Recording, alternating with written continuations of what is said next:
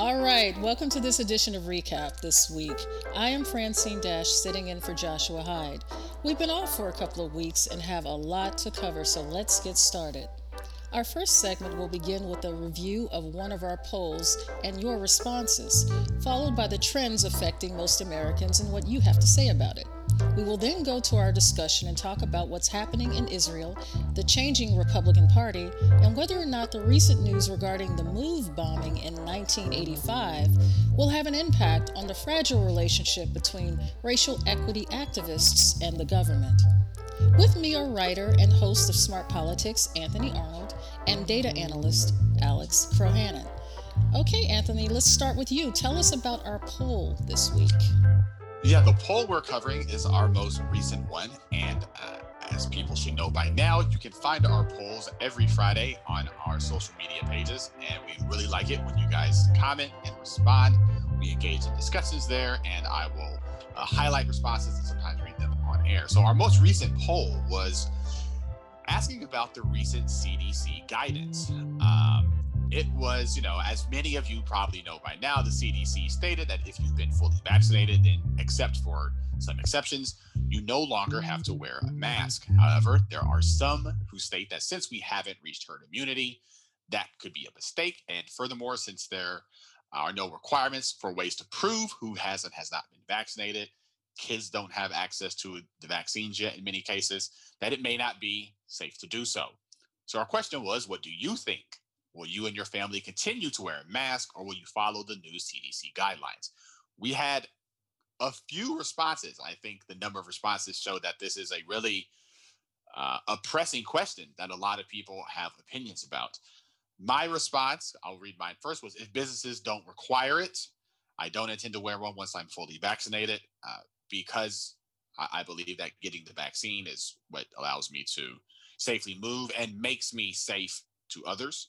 Our regular host here, no offense to you, Francine, our regular host, Josh, he said that as long as he trusts the people he's around, you could probably have gatherings without a mask. But he did say that personally, he's going to continue wearing his in social spaces until enough of the country has had the vaccine for him to feel comfortable. Our host of another show, Good Money, Frank Jameson IV, said that people should do what they are comfortable with. He says he intends to keep moving as he has been, mask when required, and went around his elderly family, most of whom are vaccinated. But we had other responses. Terrence Morgan says he's fully vaccinated and will continue to mask up until this pandemic is fully under control, saying he does trust the vaccine, but he wants the peace of mind. And Claire Houghton says she's conflicted. She says she's fully vaccinated, but is happy to wear a mask in businesses that do and don't require them. She wants to remain respectful of people who may be at risk and have no way of knowing who is not vaccinated. So a variety of responses. I think they reflect the broad range of opinions about the recent CDC guidances. But since neither one of you responded, that means you get to answer now on the podcast. Alex, you're up first. Alrighty. So I largely agree with Claire. Claire and I are on similar wavelengths. When possible, I would like to resume normal life and not use them. But I do know people who haven't been vaccinated yet, either because they're making bad political decisions, or they have some other more reasonable things, and so I do want to give some of them peace of mind and been I don't know, you don't know. I think that you can trust me. I would like to think that you trust me, but maybe you don't. And so I'll just for your comfort, because that just seems like the general thing to do, just respect people. All right. But you're saying people who maybe have chosen poorly. So you feel the need then to so you're saying you feel the need even to people who have chosen poorly to still extend them that? And how long would you like to extend that to them, just out of curiosity, as a follow-up?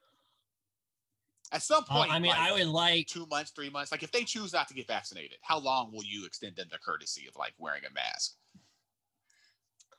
as long as as long as it's socially responsible to do so.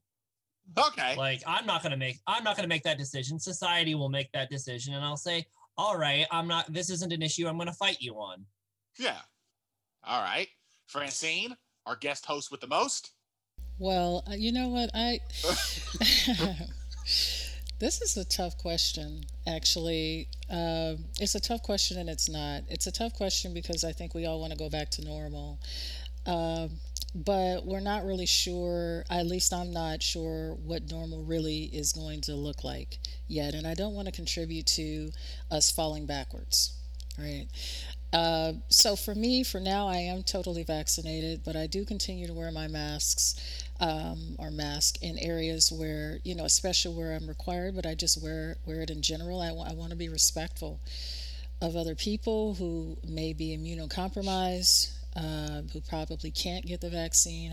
I certainly don't want to be responsible for passing that on to someone. As I understand it, even though I'm vaccinated, that may still be a possibility. So I wouldn't want to contribute to any harm to anyone. And for that reason, I'm going to continue to wear my mask until I feel comfortable with where we are with our vaccination rates. I don't know if we're going to get to true herd immunity.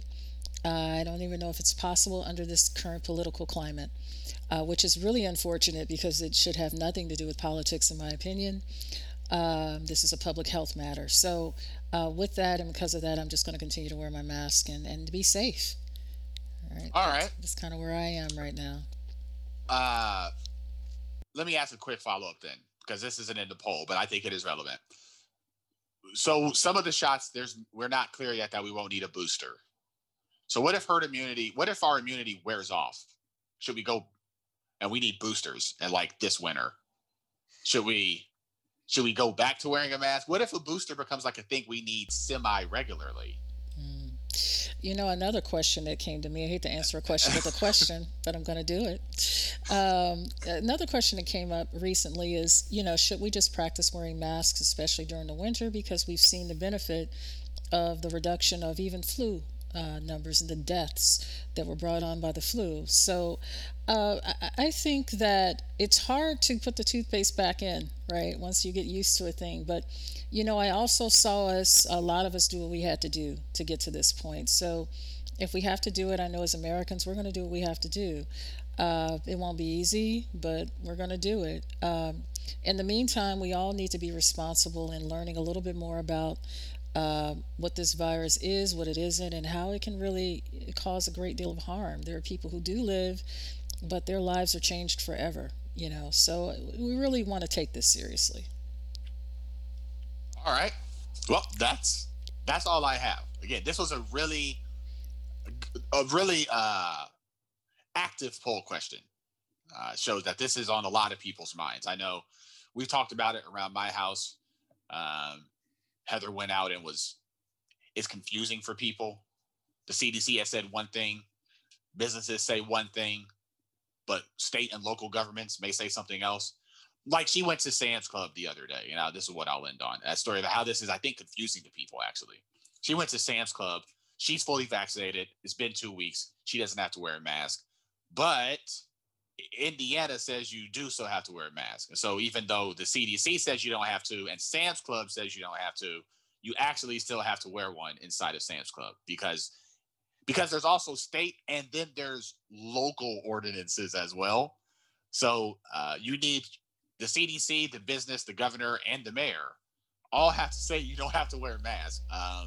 Well, the CDC made provisions for that. They kind of edited themselves, if you will, Right. and made sure that they understood that they weren't saying no one needs to wear a Right. mask at all. But what they were really saying is that now localities, municipalities can start to make those decisions for themselves as they saw their rates drop.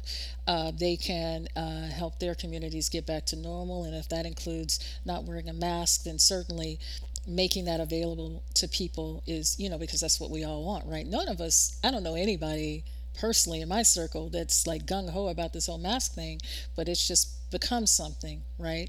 Like, Right. I don't like wearing a winter coat, but I do it. I don't want to get sick. But yeah, it. There has been a lot of confusion, but hopefully, as we go forward, people will start to employ some common sense and some sense of community, and take some responsibility for themselves as they move forward, as we move forward through this pandemic. And I see Alex shaking his head. The listeners can't see this. We're kind of cracking up a little bit. But you know what? That gives us a great segue, Anthony, if you're finished with your part. Alex, Yep. let's go right into, it's been a while. I know there's a lot going on with the trends in the news cycle. So let's go to it, my man. Talk to us about the trends. I really love to talk about something else, and we kind of are, but we're still on this train. I'm sorry, team. I'm really But disappointed in you, Alex. Just look, disappointed. I'm really disappointed in the Republican Party. All right. I threw it Wow. out there. I said it. Wow. I said it. Wow, I'm gonna have to take up their At banner me. for them. Yeah. At me. Um. So, good news? Question mark. So we are averaging a reasonable low number of only about 29,000 new cases a Okay. day. Okay. That's going in the right direction. Yeah. Yeah. And it means that we're only averaging about 400 new deaths a day. That's Okay. hey. That death thing still kind of stings. Yeah. Hmm. Yeah. Well, yeah. Yeah. So official numbers for the United States are total cases, over, in the past, I guess 18 months, 15 months now, 32,753,426, Wow. with the total official death count at 582,769. Oof. That's wow. No Those are, words. No real words. uh, Mm. continue to be sobering numbers. Yeah. Um, Definitely. uh, now, we've got this mostly under control. Other places of the world have been less successful at getting this under control. India rapidly catching up, and not say in every metric. They're averaging two. So in the past 2 days, they've had 279,000 cases Oof. with 4,000 deaths.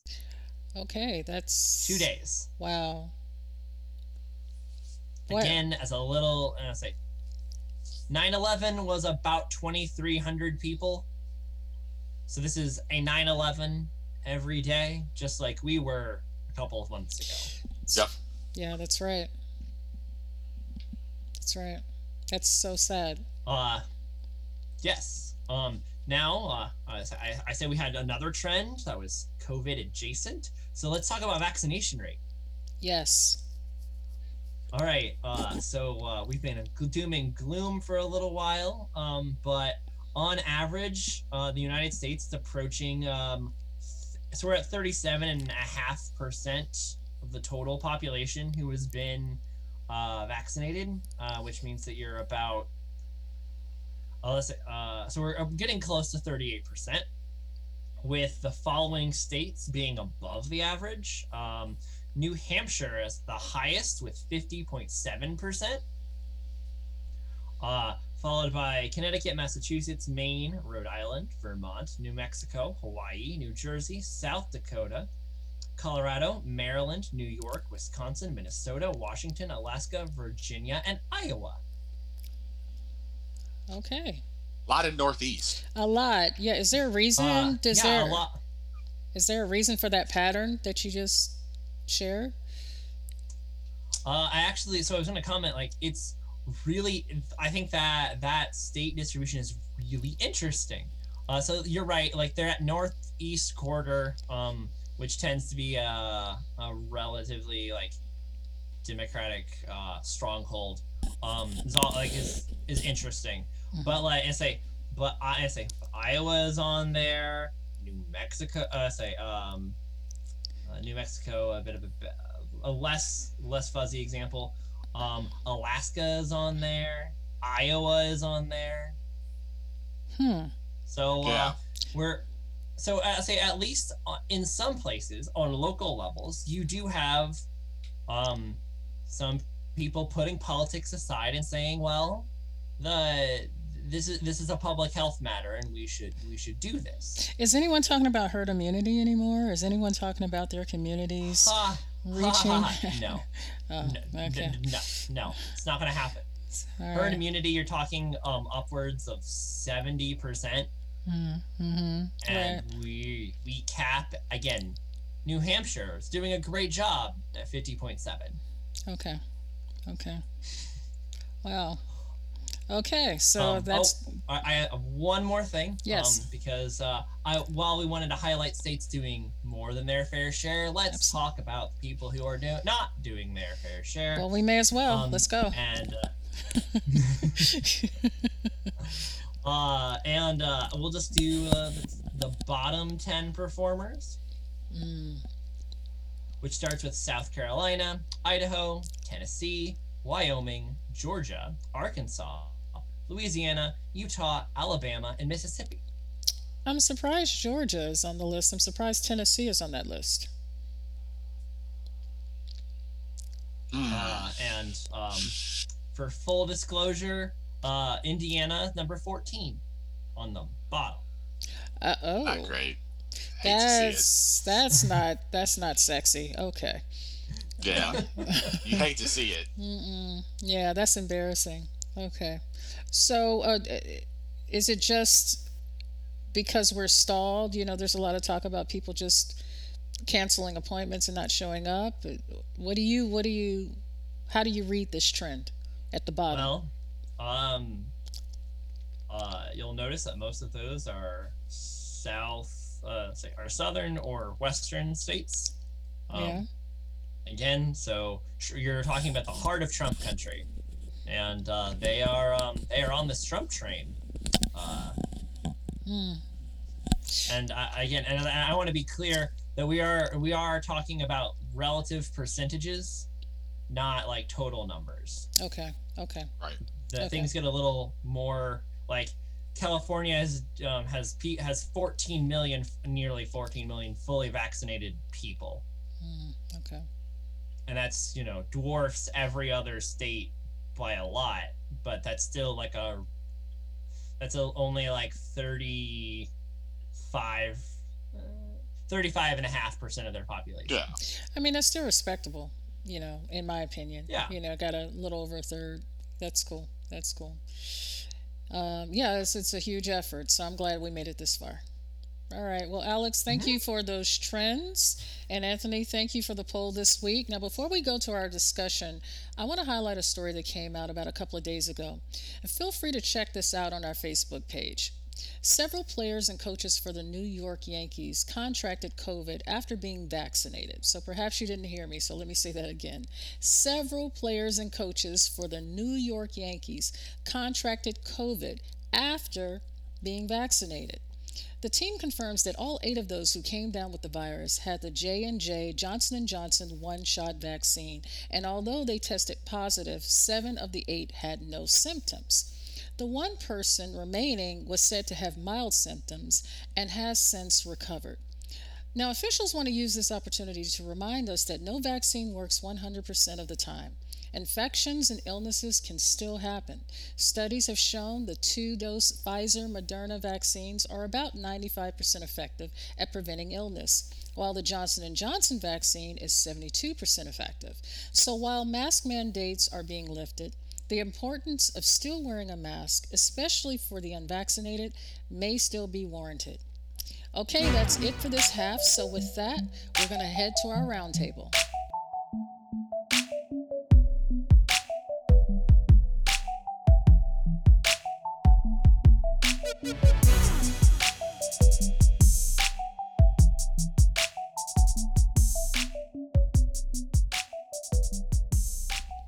The The battle between Israel and Hamas, which began on Monday night, has spilled over into the West Bank as of Friday, sparking the most widespread Palestinian protest in years as hundreds of demonstrators clashed with Israeli troops, who in return shot and killed at least 11 people.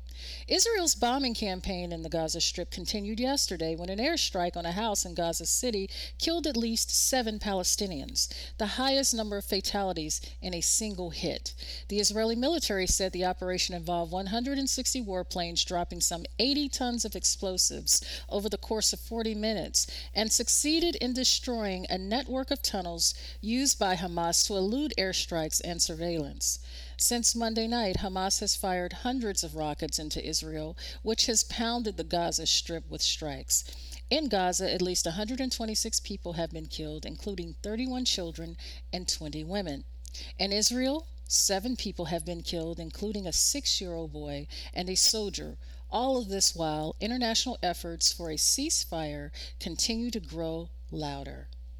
Anthony, we're going to start with you. What do you think this means for Palestinians and Israelis in Gaza who have been working toward a peaceful coexistence? Well, it doesn't mean anything good for either one of those groups. The citizens living in those places, I don't. What they, I imagine, what they want is an end to violence, and they probably want a move towards a solution that prevents future violence. But their respective political leaders don't want that. You know, a lot of the sort of one of the more common refrains is that the person this has been the best for has been Netanyahu, who was facing a lot of trouble, including some really like alarming political scandals. Mm-hmm. But this has probably fractured his opposition enough that he may be able to skate by once again. Mm-hmm.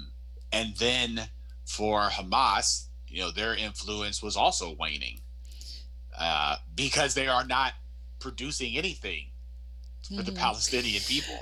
And this, you know, violence is good for both of those groups.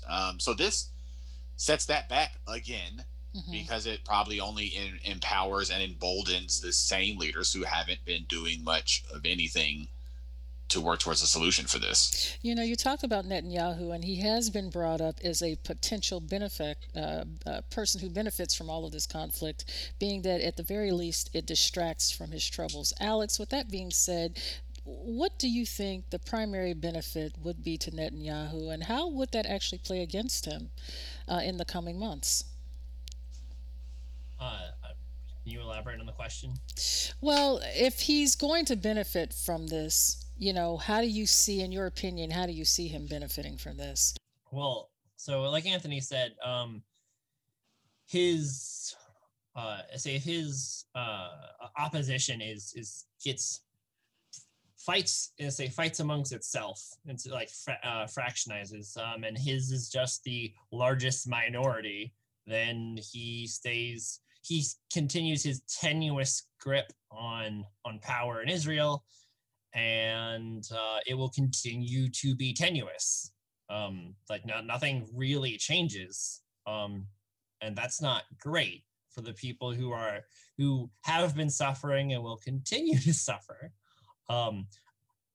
Elections have consequences. That's the TLDR in Israel. But the United States has made a point, at least in the last administration, of really supporting Netanyahu and helping to bolster his hold in his office. With that being said, there are some that are saying the United States should have or should be speaking up more now. Do either of you agree with that? Well, I mean, Alex, I know you and I have talked extensively last week. We talked on Friday about this. I think it's safe to say we both believe the United States should speak up. Now, where we differ is can the United States back their words with actions? I tend to be a little more skeptical of that, whereas I don't know how Alex exactly feels, but I am skeptical of the idea that we can do much more than speak. Our last 20 years of foreign policy adventures have not given me confidence that we're capable of pulling off much of anything outside of like military interventions. Is it that don't have the ability to uphold something, or they're not willing to go into that space and utilize their uh, utilize diplomatic efforts or diplomatic influence to turn the tide or help to bring about a ceasefire in this region. Yeah, I don't think we can. All of the above. Um, Should we even be in that space? I mean, this type of conflict has been going on off and on for a long time. Do we, as Americans or the rest of the world, do we truly understand what's happening here? not anymore. Yeah. I don't know that we ever really did. So like so that region has been called the Empire Graveyard for a while. They crushed the Soviet Union. Because the Soviet Union tried to go in there and expand into this region for its oil. Same reason we're there. And they got crushed. And now we've been in there for 50 years, and we keep picking sides, and then we just are shocked, flabbergasted when the people that we have given military arms would use those military arms for their own political benefit. Shocked. Yeah. No, I think Alex is largely right there. I mean, I alluded to it earlier, but just so over the last 20 years, Russia has interfered with Western affairs all over the world. They assassinate dissidents in Western countries, and they basically terrorize Ukraine, a ally country, and the response has been not much about any of that. China is currently committing crimes against humanity against their native population, and also has just taken Hong Kong back from the Western world, and the response has been nothing. When Bashar al-Assad was committing war crimes against his own people in their brutal civil war, we threatened to do something, and then we're unable to follow that up with actions. We haven't been able to secure long-term stability and peace in Afghanistan or Iraq. North Korea, a relatively small, impoverished country that is, by any measure, less powerful than us, openly defies the entire Western world and pursues nuclear arms. We haven't been able to do anything about that. There are a lot of areas where the United States just does not get what they want in foreign policy. And I think we all maybe need to update, not all, but we should update our understanding that the United States we don't actually get what we want in a lot of foreign policy areas.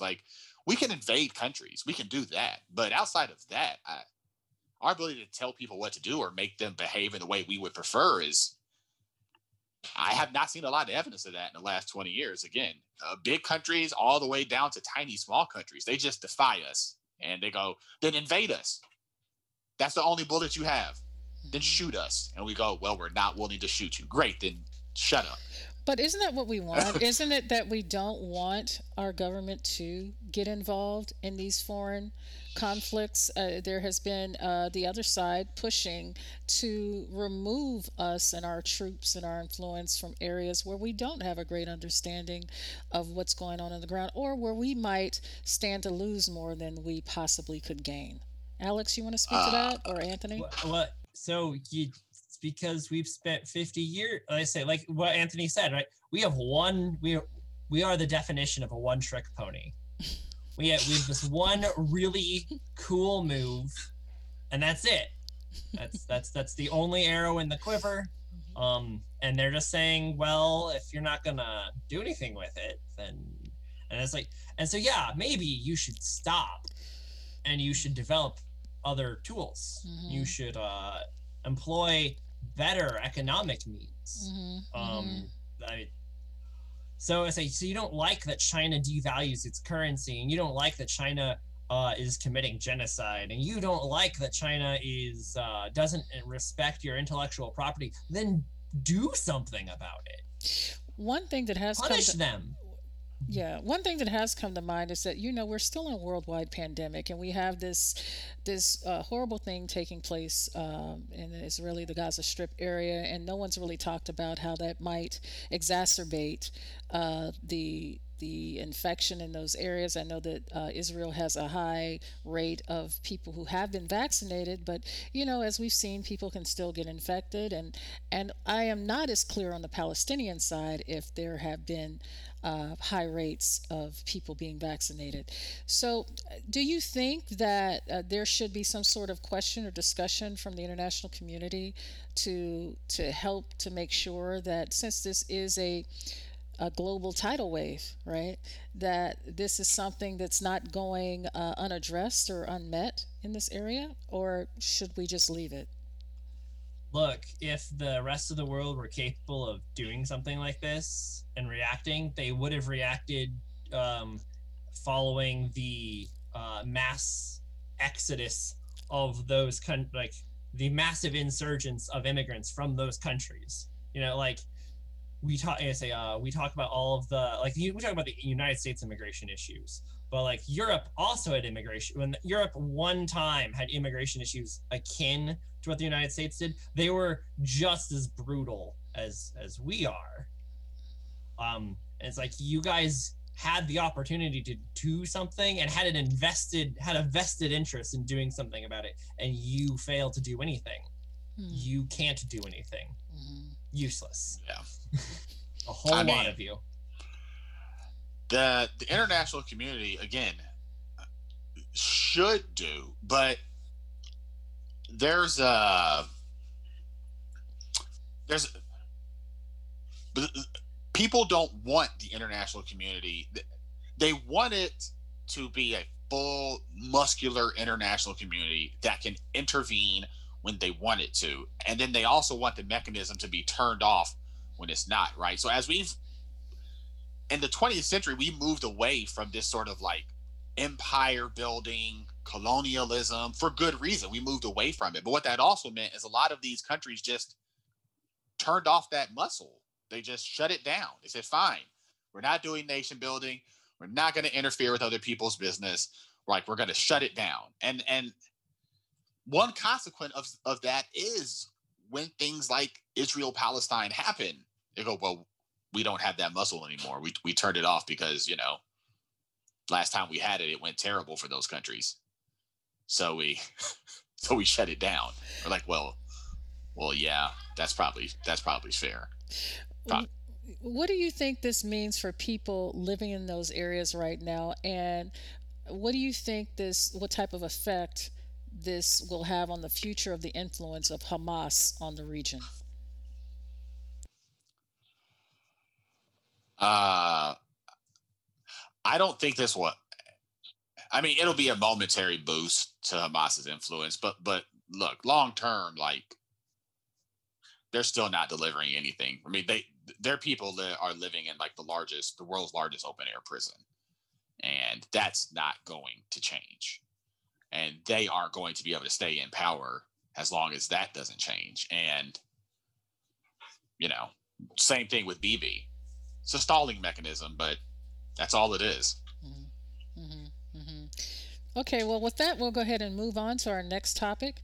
Since the 2020 election, the Republican Party has been at war within itself. Everything from who is the leader of the party to the election itself has been up for debate. Then the January 6th insurrection happened. Since that time, some Republicans have worked to reframe the narrative of what happened on that day, including how they characterized the deaths of officers by stating that patriots protested that day and patriots died that day. All of this on the backdrop of former President Trump's claim that the election he lost was rigged against him. Last week, conservative Republican Liz Cheney was voted out of her leadership position as she lost support from her party, apparently because she and a handful of others have spoken out against the Trump narrative of a rigged election and continue to call January 6th an act of domestic terrorism that is distracting her party from its ability to heal and move forward. Alex, I'm going to start with you on this one. How does the Republican Party move forward from this? Um, you You cull the Nazis in the party. That's what you do. You consolidate power around reasonable people, and you say crazies go away. But they're going to go somewhere. They're going to go to someone's party, right? And you make them go. Make them make their own party. Trump threatened it. Do it. Okay. You want to take on the GOP in our home turf? All right. Let's go.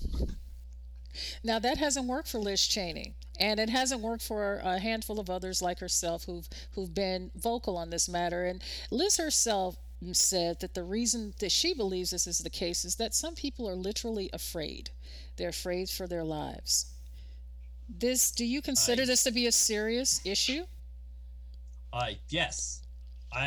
So the number of death threats received by politicians has increased 106% this year. So doubled. And and you're like, well, why? And it's things like this. And the answer is you punish the people who do the crimes.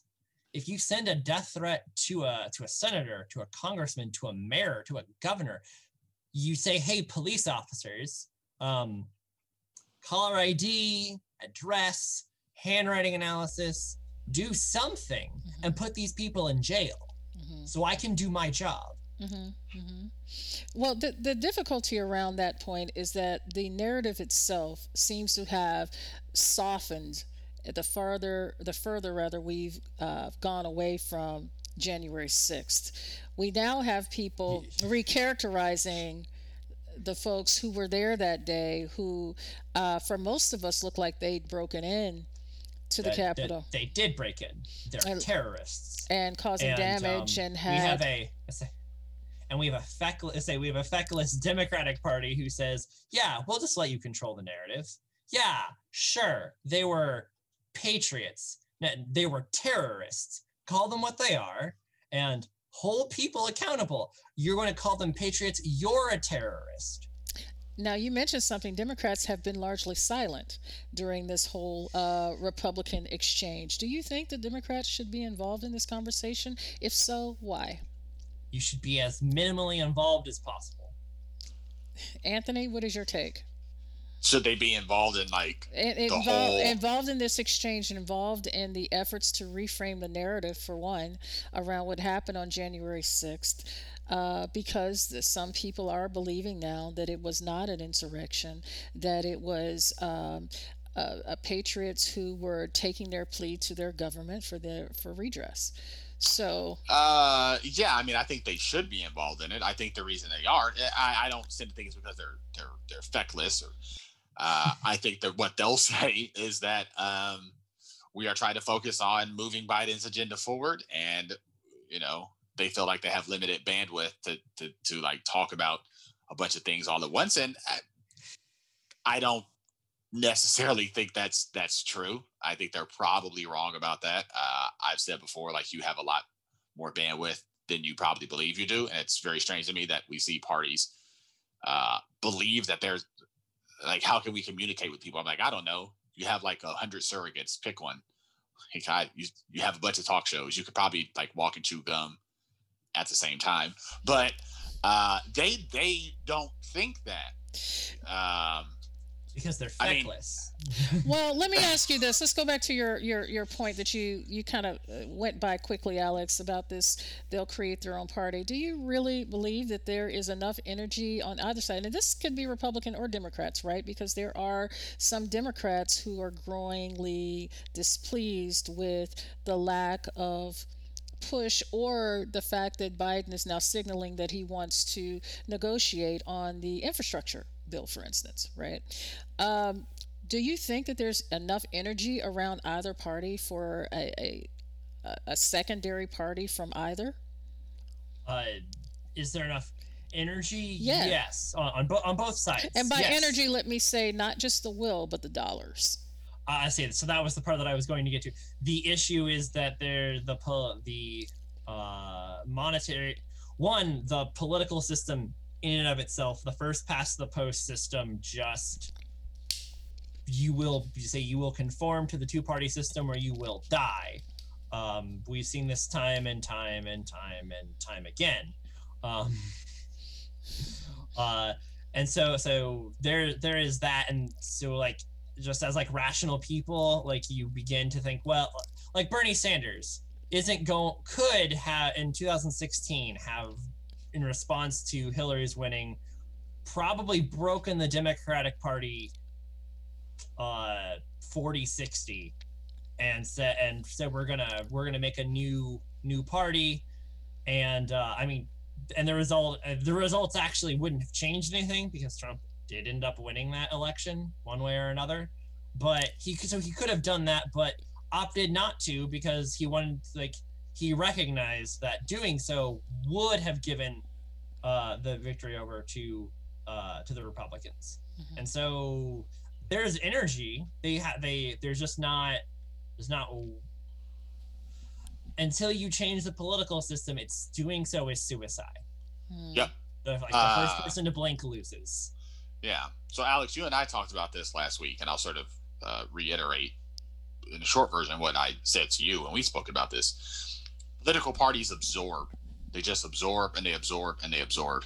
And the reason is because of what Alex stated, which is that, sure, I imagine Mitch McConnell does not like working with like Marjorie Taylor Greene, and it's probably like, yeah, I do not like being a part of the same party as Marjorie Taylor Greene, but if we split, I have no chance of being Senate Majority Leader ever again.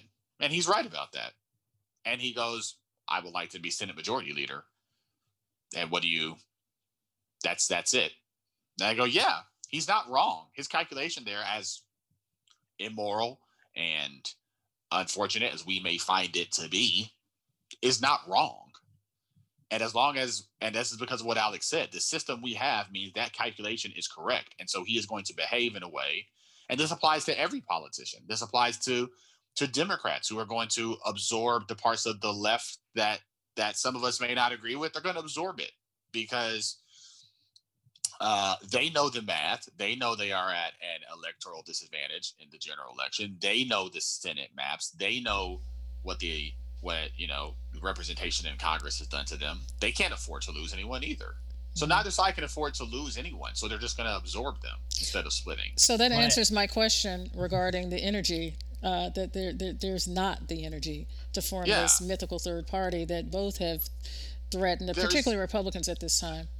Because the energy flows there's energy from the outsiders to split, but the insiders the energy is in keeping them in the flock. And so they just sort of cancel each other out. Well, how do you manage a party with such different, divergent views on what it means to be a Republican, right? Well, so I think it's important to note that this is a relative. So this is, you can plot this transformation over the past 50 years.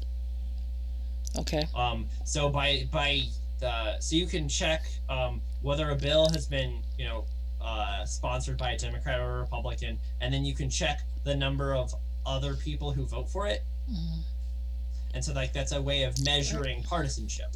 Mm-hmm. And what you've seen over the past 50 years is a hyper polarization towards the right. Why do you think that is? Why do you think that's happening? Because at some point we decided to break our politics around really stupid lines. Well, right has been redefined over the years too. Right used to be fiscal conservacy or conservant. I can't even say the word. Around fiscal conservatives. It still is. And for some, it's social. Voters still think it is. Okay. But the issue is, again, because we decided to divide. I say decided like it was like we got in a room and made this decision.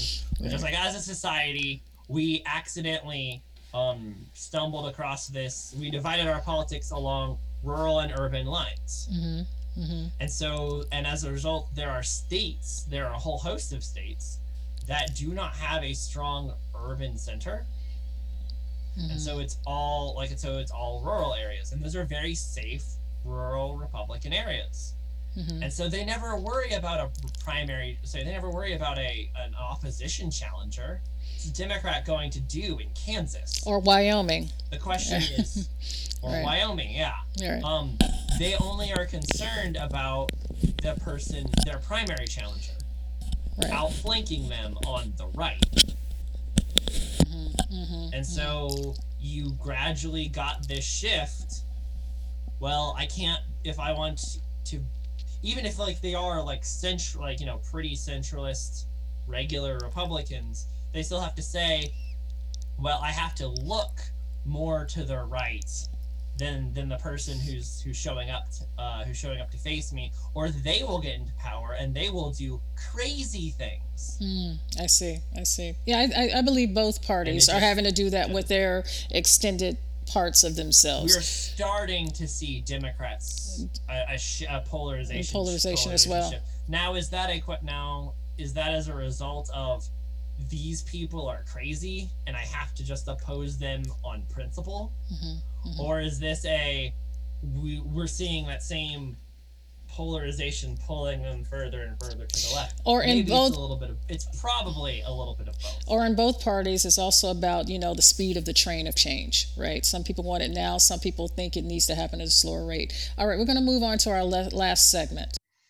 Short for the movement, MOVE began as a collective devoted to issues from police brutality to environmentalism.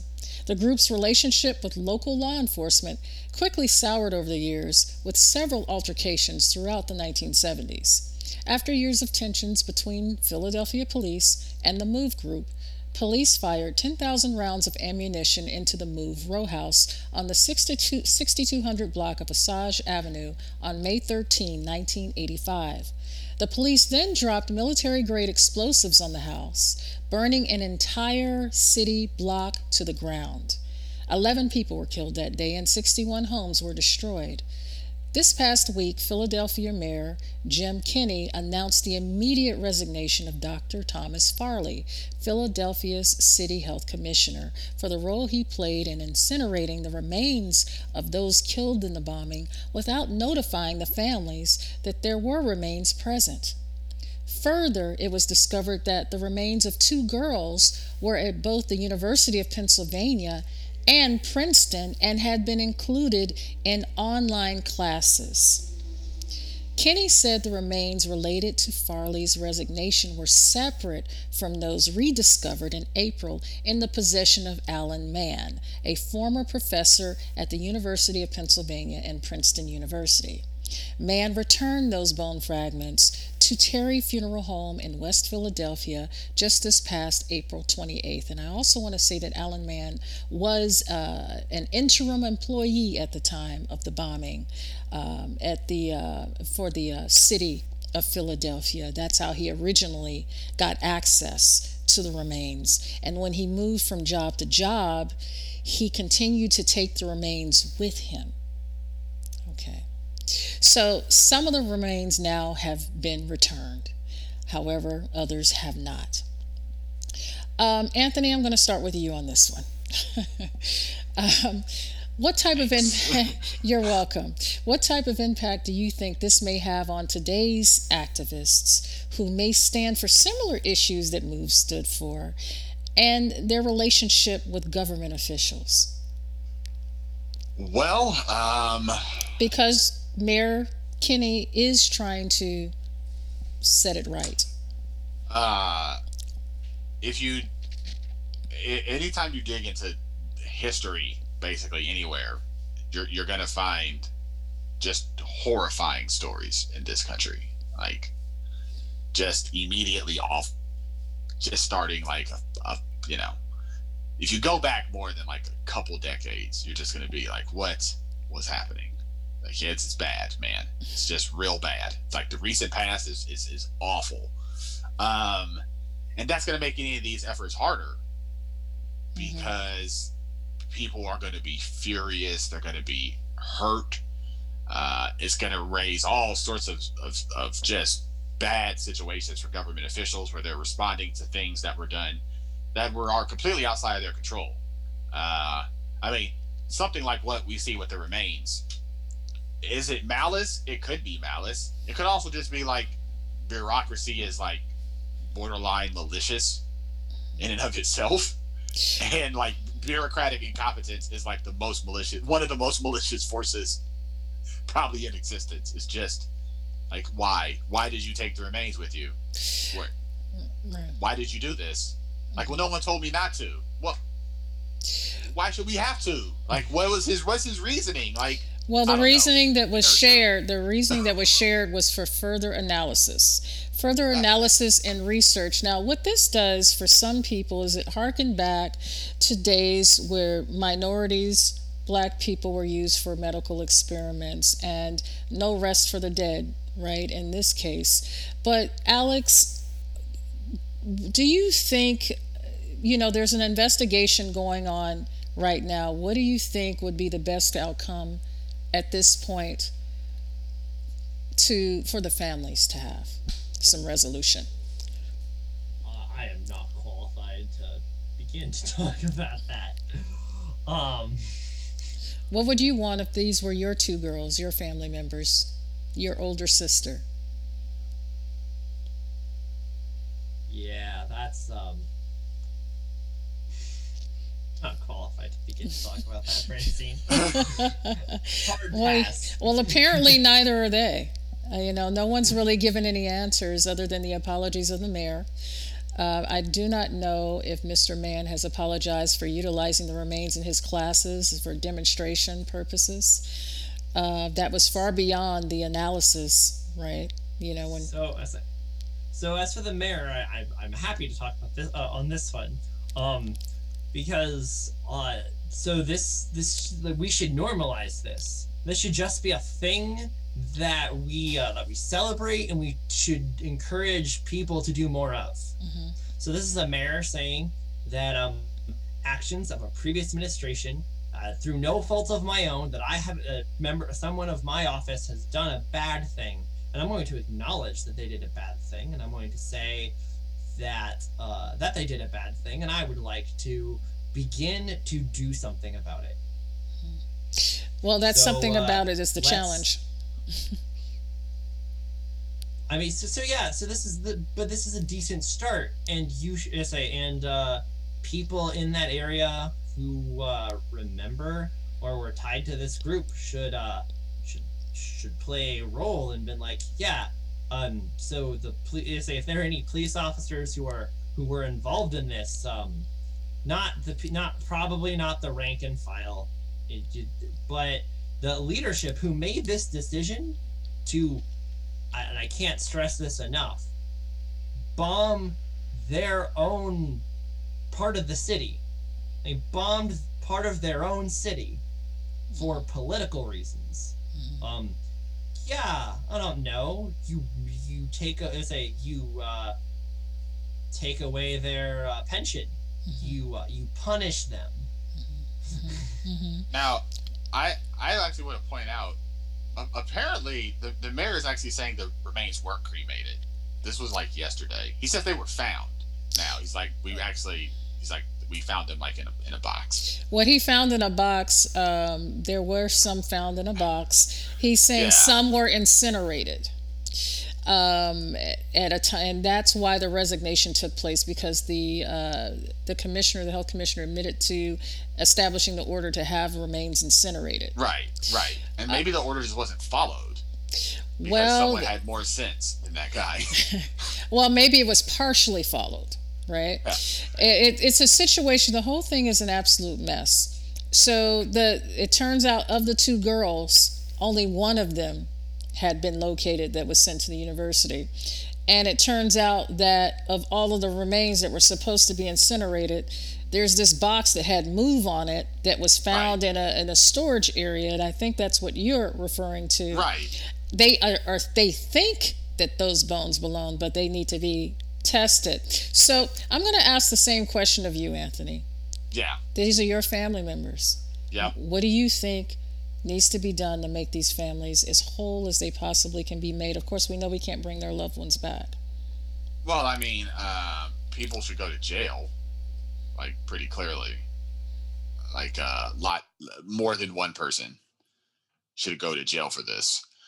The person who ordered it and then the person who carried out the bombing. They should all go to jail. I don't. We don't really believe in the defense of my boss told me to, or I was just following orders. Cool. some other groups of people who tried that argument. We didn't like it anymore when they made it either. We were like, it's not a great argument. I was following orders when I bombed a house. When I bombed some houses, I was just following orders, man. What was I supposed to do? That's an incredibly disingenuous argument. Yeah, but I'm saying if you're referencing the Nuremberg trials. I'm saying you're referencing the Nuremberg trials. If you're ordered to blow up housing, then you follow it. You should go to jail. No. Yeah, you should go to jail. If you're ordered to blow up housing, you should go to jail if you follow that order. So all of the employees from Wells Fargo who signed people up for accounts that they didn't ask to because they were following company policy, they should go to jail. There's a rather large difference between blowing up firebombing homes. It's not a fair comparison, but it's a crime. But the fact that I'm taking your argument the crimes to its conclusion. Comparable. The crimes aren't comparable. They're not comparable. No, so the people whose financial radically different. The people, but lives were ruined regardless. Are you willing to equate? No, I'm not going to equate the two. No, the difference between fraudulent accounts and firebombed homes is a large difference, like a galaxy's people's worth lives of difference. Were ruined.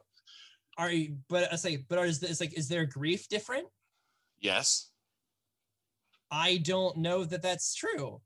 If a private actor, a bank, acts one way towards me, that is radically different than my government blows up my kid while they're living at their home. That's actually not remotely the same. My bank opened up accounts and ruined my credit score, and I couldn't get a home, and I couldn't get a loan, and when my car broke down, I couldn't keep my job. Yeah. Are you? Well, let's say that's. And then to say I'm not. Yeah, I'm saying that those aren't I don't think you can. My government blew up my kid while she was living at home. They firebombed her. I don't think that that's like the human suffering is comparable. What do you mean? Are you saying there are different degrees of crime. A difference in degree is a difference. There are in fact different degrees of tragedy or suffering, and it is also wildly different when your government does it to you as opposed to a private actor. So yes, the government choosing to blow up your child is in fact very different than a bank doing something. That's not the same thing. And yes, so if your government orders you to blow up a block of housing, to firebomb housing, and you follow the order, you should go to jail. Well, let me be clear. It was supposed to be a row house, singular. Yeah. So it ended up being an entire block. Yeah, it ended up being an entire block because the nature of violence and war, which is what this was, an act of war, the nature of war is excessive and collateral. As anyone who has ever practiced or studied or researched war could tell you, the best laid plans of war do not survive past the first bullet. Mm-hmm. So the minute you ordered a bombing of a singular row house, you were accepting the risk that it could blow up the whole block. Mm-hmm. That's war. Mm-hmm. Mm-hmm. This was war. This was an act of war against their own population. It should be treated as such. So I'm going to try to... I agree. And I agree that leadership who made this decision should be punished. I have much more complicated feelings about the people on the ground who say, are you like, where are you drawing the line? The people who carried the bomb, the person who the people who detonate it, the people who sat by and let it happen. Where are you drawing the line? So do you feel similarly about police violence? Yeah. So do you feel cops should be punished? Or are they merely following orders? Cops who do. It's complicated. I mean, I'm asking you. So I say, again, it's complicated. That's my answer to if you choose to blow up, if you choose, again, You bombed the civilian population in an act of war. This wasn't. That's what happened. Michael, no one's arguing over that. We're arguing So, over where are you drawing the line, sir? Where's your when line? when you violence like this is the line, and because I do say there's a difference between like violence like this and things that are not violence like this. The act of taking a life is the greatest wrong you could commit on somebody, especially when the government is the one taking your life. That is a degree of difference. And if you're asking me where I draw the line, so I would say, is it part of your normal operation to load a bomb onto a plane? I mean, yeah, that's what we normally do. Okay. Then I don't find any problems with that. That's your normal job, is to you load a bomb on. That's we keep the bombs ready, we keep the planes ready. We're not under any we're never told what we're keeping them ready for. They could be for anything, including legitimate uses.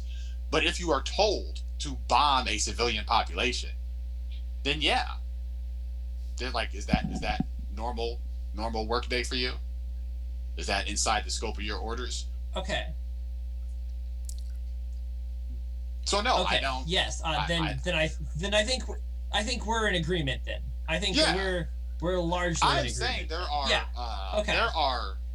You have to draw the line somewhere, obviously. But I'm saying, like, if it was me and it was my family, I'd be like, look, I want the person who did who gave the order, but I also want the person most directly responsible for the bombing. In this case, it would be the person who flew the plane. Like, you went to your plane, you flew the plane, and they were like, blow up the city. And then you were like, okay. Like, you flew there and you were like, I'm going to blow up my own city. I'm going to firebomb them.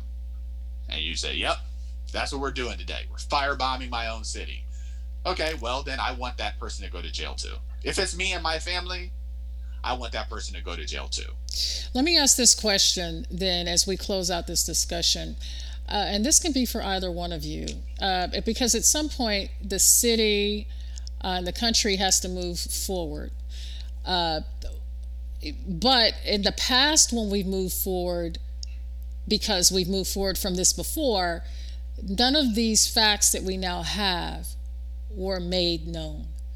Now that we have these facts, what do each of you think should be the best course of action forward? What should forward look like given the circumstances? Forward for Philadelphia? Forward for Philadelphia, forward for the families, forward for the rest of us, the country learning this. So going forward, so we need what they did with apartheid South Africa, which is we need like a truth and reconciliation committee. Like, there is I think people believe they're afraid of what would happen if it all came out, right? And by all, I mean all this stuff, hidden, secret, stuff that's known but not really public, like move bombings, or those sort of things. But when it comes out piecemeal like this, it's way worse. It's way worse. This stuff just trickling out slowly, nonstop, a nonstop drip of like horrifying news. It's worse. It's worse for everything. You need to like just lean in and get it all out. It's gonna be painful and it's gonna hurt like hell, and there's gonna be political consequences. Some of you won't survive if you ever, let Pandora's box open. You won't survive. Your political career won't survive it. Like, there's no point pretending it will. But, and while that's a heavy price to pay, the alternative is this, which is every so often, someone's going to be like, damn, remember that thing that happened that no one really seemed to care about? Like, oh, what was that? Wait, they did what? And what was the consequence? They paid him some money. Like they paid him a little civil lawsuit for blowing up their block. Like, oh, well, that seems insufficient. Yeah, maybe it does. So going forward for Philadelphia, but for the nation, like, rip the band-aid off. Like it's gonna hurt. And the longer we wait, the more it'll hurt though. Because the grievances and the offenses, they just keep piling up more and more and more. You're only creating more trauma that you have to unveil down the road. You know, I know last year before the pandemic, really, it was about a year and a half ago, we were going to do a project. I'm not sure you remember, Francine. Yes. And I remember us talking with you about, as I researched, like police violence, the stories you don't ever hear about are so horrifying. Like, I had to stop doing research on more than one occasion. Like, I just can't read a single more incident of police brutality. But every incident is somebody's. That's every person who dies is special to someone. That's someone's mom or dad or father, son, daughter, somebody, friend. That is another wound inflicted on a community, and they haven't forgot. Just because I'm finding out doesn't mean they don't know. They do know, and they're pissed that their loved one's tragedy was never known. They're still angry about it to this day. I guarantee those people are still mad that their loved one didn't get the headlines, or that no one has ever apologized or seemed to have gave a single damn. So my advice moving forward, what I would hope for, is that these sort of stories become public, so we can rip the band-aid off and actually begin the process of moving forward. Well, with that, we're going to go ahead and let that be the last word. I know this has been a hard way to end the show, but as you've said, these are stories that we have to talk about in order to process them and hopefully get better from them. Thank you so much for joining us on Recap. Feel free to listen to us at Apple Podcast. Check us out on our social media, on our Instagram page and Facebook page. Also, check us out on our website at http://pointcast.news. I never say that, but for some reason I had to say that today. So check us out at pointcast.news. Maybe we needed a little levity to end the show with. And we also like to give a special thank you to our sponsor, Eliag Productions, for continuing to support us and everything that we do. Thank you, Anthony and Alex, for joining me. And thank you, Josh, accidentally, for letting me sit in your chair this week. We'll see you when you get back from vacation. All right, with that, gentlemen, we are out. Thank you, guys. That was fun.